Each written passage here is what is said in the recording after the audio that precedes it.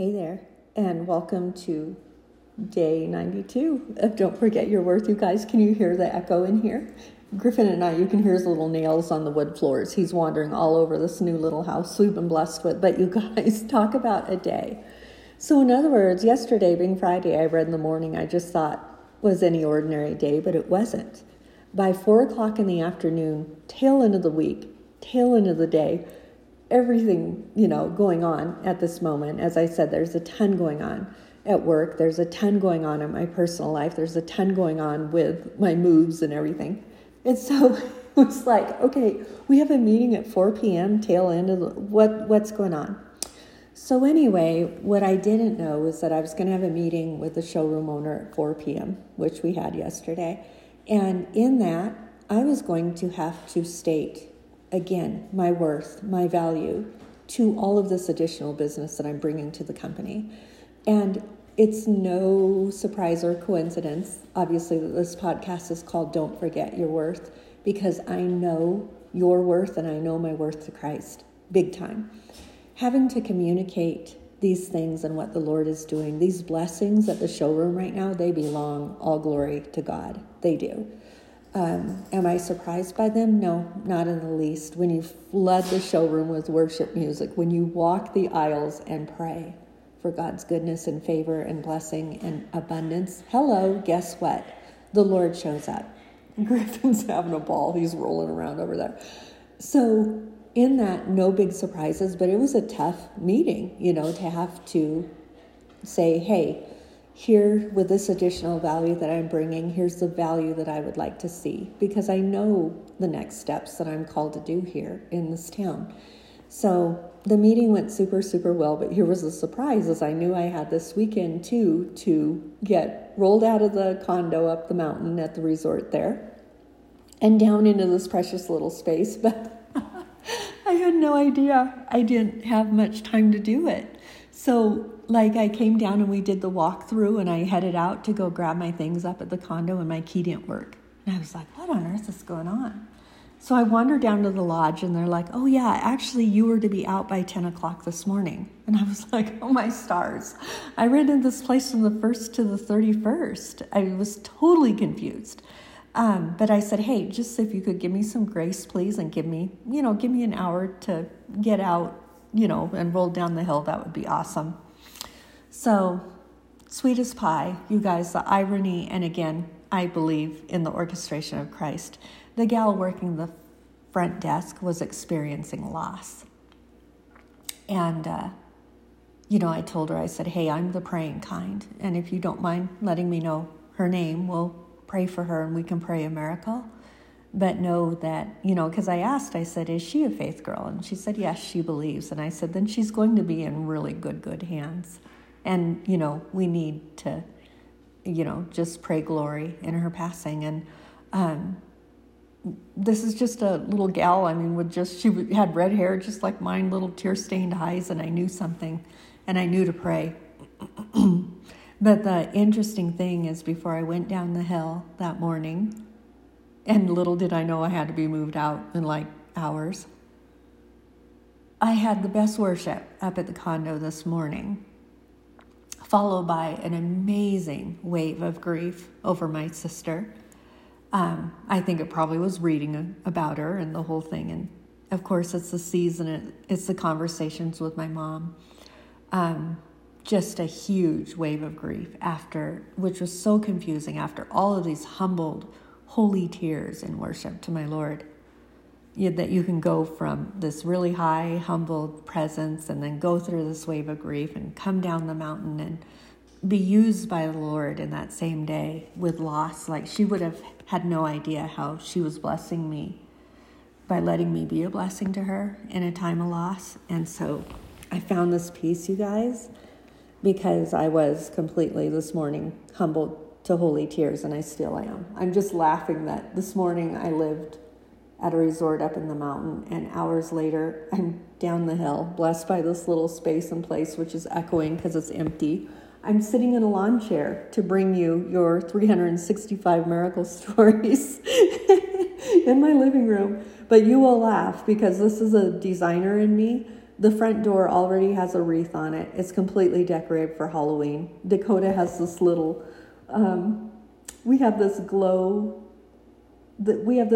moon that hangs in the window in a lot of our spaces, which he wanted way back in the day. He wasn't even verbal. He was sitting in a stroller, and the kiddo was just over the moon because, of course, he loved moons. He watched, what was it, Bear in a Big Blue House? And there was Luna and the moon, and he saw this moon, and we were not leaving that store without it. And sure enough, it's already hanging in my window, and, there's orange mums on the front step. It's just so designer. It's ridiculous, right, guys? But I am going to be blessed by this little space for as long as we have it. And I found this piece this morning. It's called Humbled to Holy Tears. Felt totally appropriate. Whew. And so it begins. My friend Karen went forward for me to take the burgundy Holy Bible from the pastor when they called my calligraphy name. I can still see her cross the front of the pews and sense the silence of the congregation as she took the precious book and brought it back to my tearful side. To this day, I have never received a more special gift, and I was humbled to warm, silent tears streaming down my elementary face. Humbled to tears. This was God's word, his words, Jesus, his son. Every last word that he spoke was written in red. His blood. I did nothing to earn it, nothing to deserve it. It's yours. Here. I sat there holding that Bible on my black velvet lap and cried, getting more embarrassed by the minute. The whole row of us being confirmed was just a twitter over what could possibly be wrong with Andrea. Oh, don't worry about her, y'all. She's just humbled to tears again, say the coffee patrons that sit here while I write to bless you. In other words, when I wrote this original piece, I was sitting in my little corner at my favorite coffee shop in Sisters, Oregon. Teeny little cowboy town. Lovely little Sisters Coffee Company. Oh my gosh. And they knew me. They were just like, there she goes again, writing her little heart out. And that's what that meant. Because, of course, I'm humbled to holy tears just reading this. I have a lot of loving suggestion right now to write to you about parenting, and a lot of incredible encouragement to write to you about loving and seeking hard after God, or great big please, please, please tell us how to overcome. But I know the very reason that I don't even know where to start is that it isn't a 10-step program or a 7-point list or even one 256-page book, that it all comes down to heart condition. I wish I could just hand you Jesus. Can you picture me taking both hands and just shoving them towards you and saying, here, take my heart? I would. If you knew me, you know I would. That we will come to have a heart like his. So this offering that Jesus is asking me to give to you is hard right now. But I know that his yoke is easy and his burden is light. The harder I fight for your salvation or encourage you to get to know Jesus better, the harder the enemy fights against me, and he comes hard after me in some of the craziest shoes. Press on, dear one. I will write for you.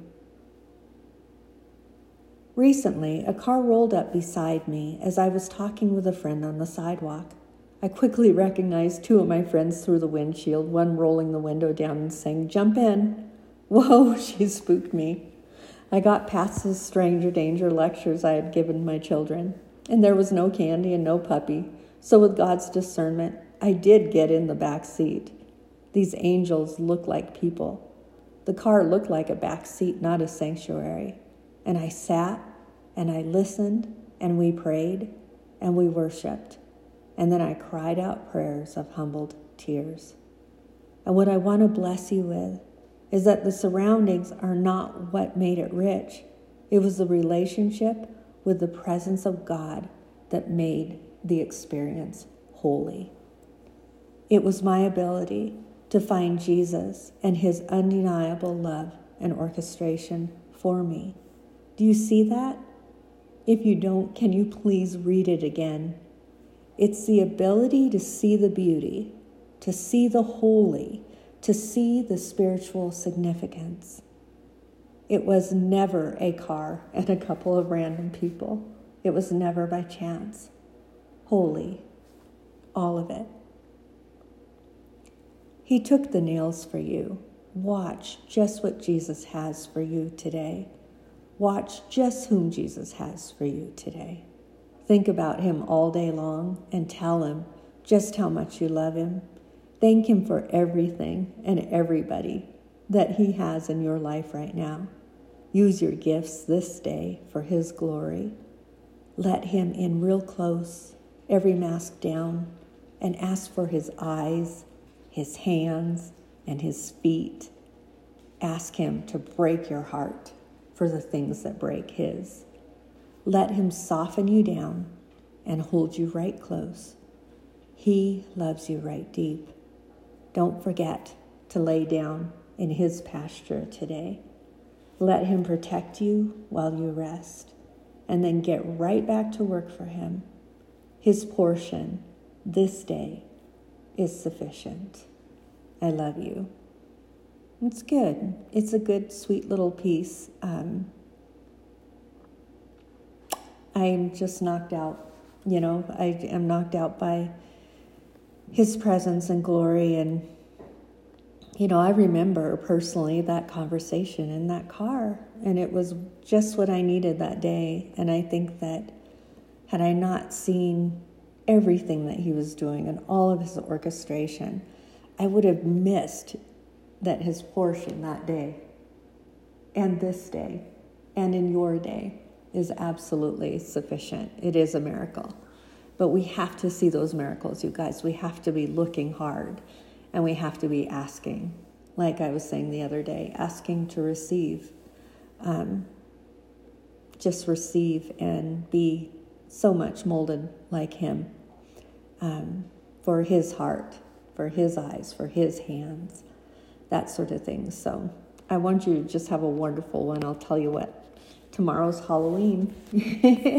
Tomorrow it's my sister's birthday, and we will celebrate. We will celebrate her life. I'll chat at you then, okay? Take care.